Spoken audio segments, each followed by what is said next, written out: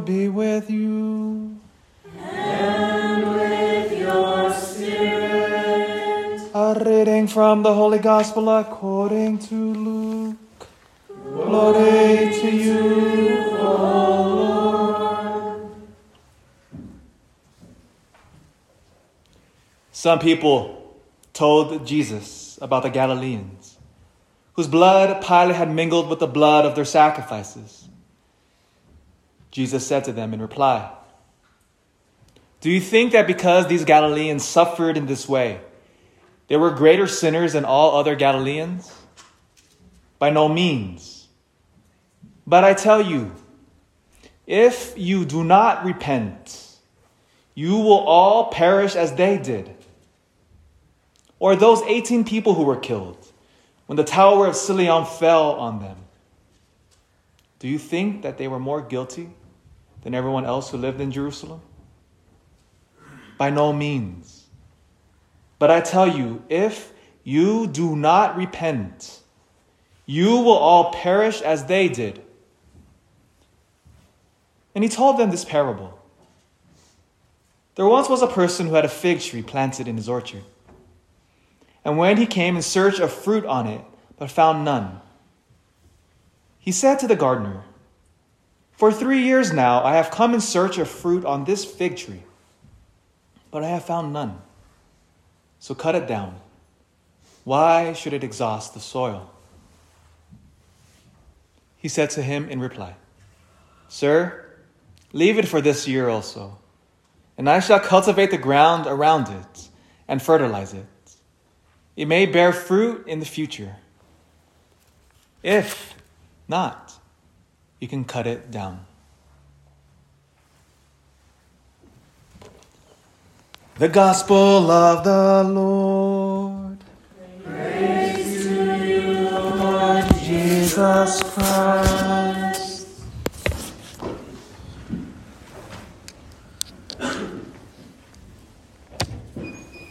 Good morning, everybody. In the name of the Father, and the Son, and the Holy Spirit. Amen.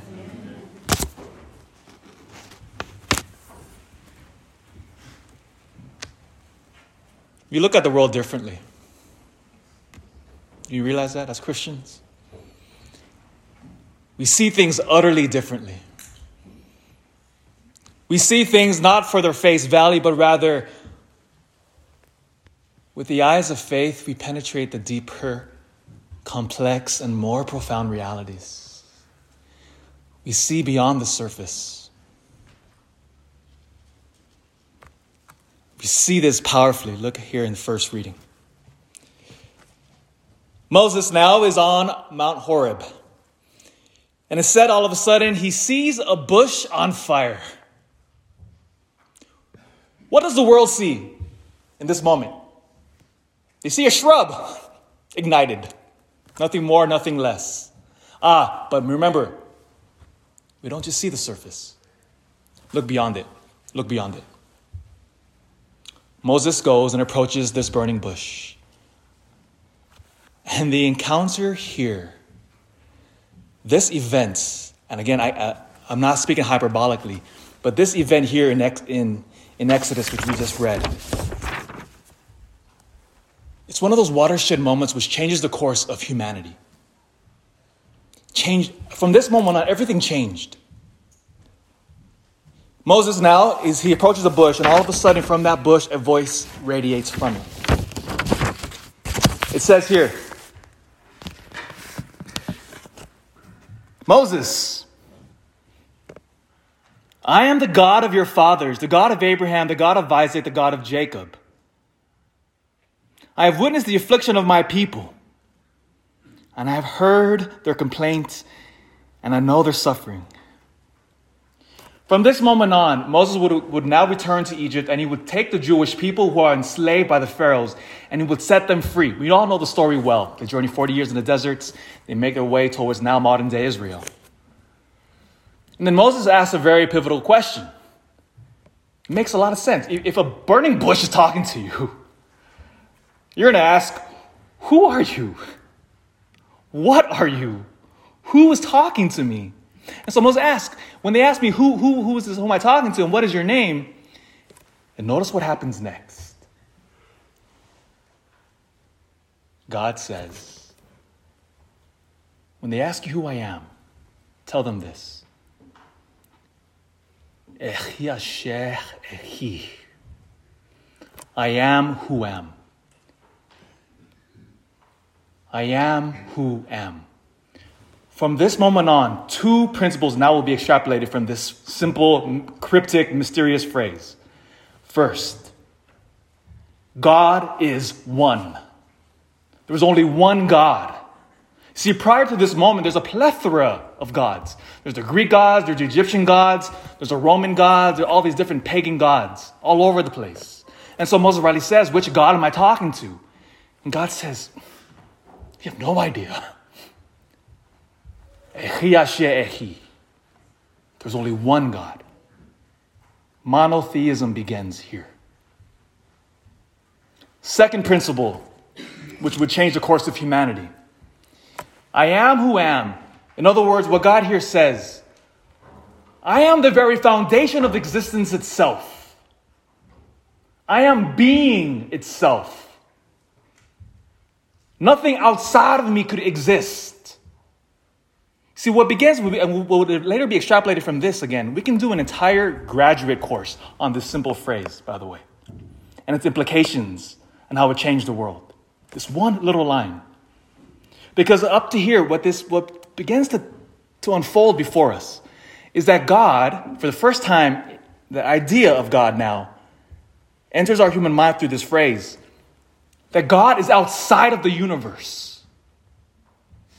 Now follow that logic. If God is outside of the universe then, and he created this, he is not simply one being among other beings, but rather he is outside of it, but rather through his reason now creates the universe out of sheer act of love. Now what begins to unfold and lays the principles for what's now become again a scientific revolution.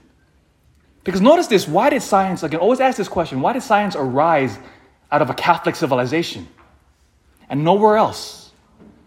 Because science is based upon the fact that God is outside of the universe and that God has imbued the creative cosmos with reason and principles, and that my mind, which is ordered towards truth, could apprehend the said principles and said universe. All of science is based on this phrase.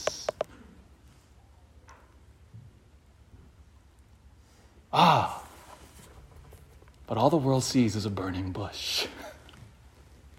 So much more.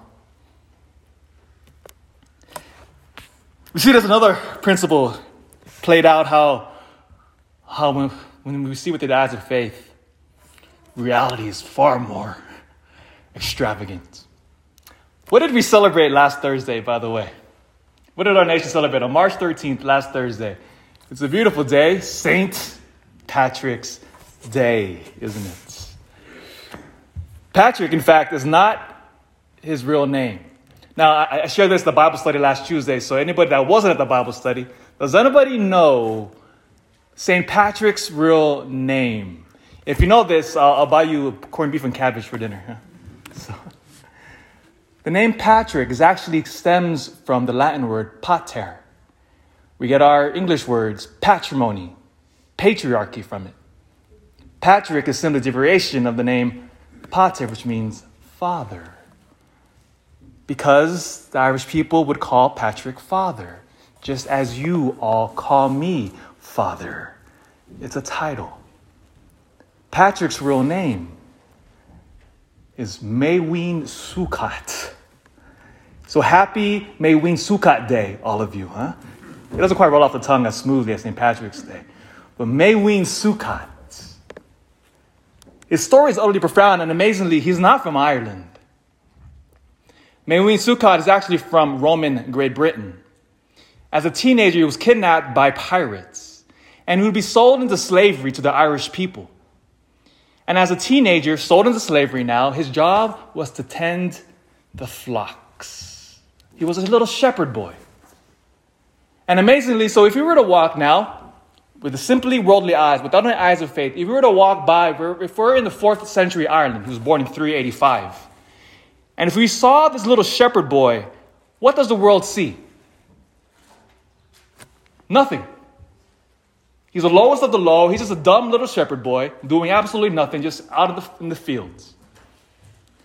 But now, with the eyes of faith, look what begins to happen next. We have his diary, St. Patrick. It's called the Confessions. We have his very words. And this is what Patrick said, what was happening in that field. He writes, "My love and fear of God increased greatly, and my faith grew and my spirit was stirred up. Before dawn, in snow, frost, and rain, I was aroused to prayer. There was no tepidity in me. My spirit was fervent within me." So notice what's happening here. Here's this shepherd boy out in the middle of the fields of Ireland, just tending the flock. The world sees absolutely nothing spectacular about him. But within his heart, a furnace was burning. A fire was beginning to enkindle in this teenager's heart. There was a fire just radiating within him, and it was growing and growing and growing. Again, what the world sees, absolutely nothing in him. For 6 years, this fire, this oven was burning. And then, suddenly, he has a dream. By this point, Patrick knew God's voice, so he recognized it immediately, what happened. The voice told him, "Flee. Go to the coast. On the coast, you will find a boat waiting for you." And immediately the next day he woke up, he ran 200 miles to the coast. And amazingly, there it was, a boat, as God had said it would be. From the boat from the shores of Ireland, he would sail back to his home in Great Britain. And at 22 years old, 6 years missing, he journeys back home, and amazingly, he just shows up at his front door. "Hi, Mom. I'm Dad. I'm back." Could you imagine that embrace, by the way? He's been missing for 6 years. His parents thought he was dead. And then Patrick all of a sudden shows up. He thought he would live the rest of his days with his parents in Great Britain. But something else happened. Another dream. And this is what he says he heard in the dream. Patrick writes, "I heard the voices of those who dwelt beside me in the wood of Falkluth." Falkluth is a region of Ireland, which is by the western sea.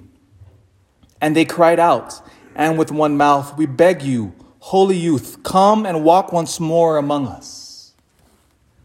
So what happened here now, here he is in Great Britain. He's a young man of 22 years old. This dream, he dreams of the Irish people, which begs him to return back to them. What does the world see?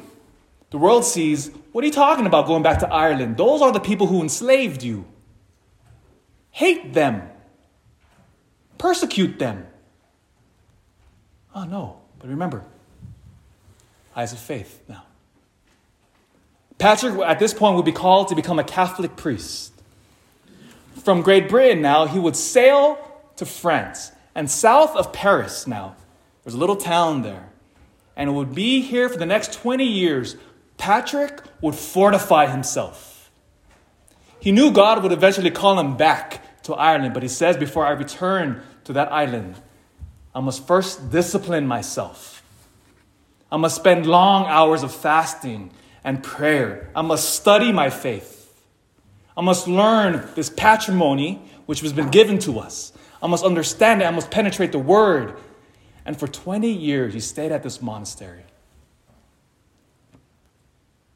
And then, in his 40s, Patrick would return to Ireland. And we know what happened next. Within a few short generations, Patrick would convert that entire island to Catholicism. And for the next 1,500 years, that tiny little island would become a powerhouse of Catholicism. That little island would send missionaries all throughout the world, changing it. Our very church here in the United States is a direct result of Patrick. Our beloved Father Burns is a spiritual son of Patrick. I, as your priest, Father Sullivan, I'm a spiritual son of Patrick. Okay, maybe 10% of me. 10% Irish. All completely on the surface. Nothing spectacular is happening. But then again, to see always with the eyes of faith. Now, in a few moments, what's going to happen here? I'm going to show you bread and wine. The world says nothing spectacular is happening here. Nothing. In fact, don't even come to Mass on Sunday. Go to work, relax in your pajamas, watch television. Nothing good is going to happen here. But as a faith now, what do you see? I don't see bread and wine. Now, look at the cross.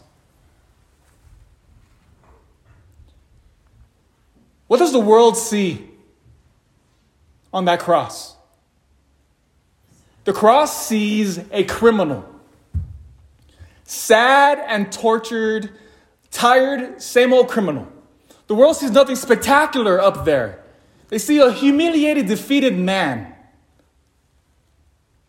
That's what our eyes tell us. Now let me ask you. Look at that same cross, that same man, now with the eyes of faith. And I ask you one last time, with those beautiful eyes, what do you see now?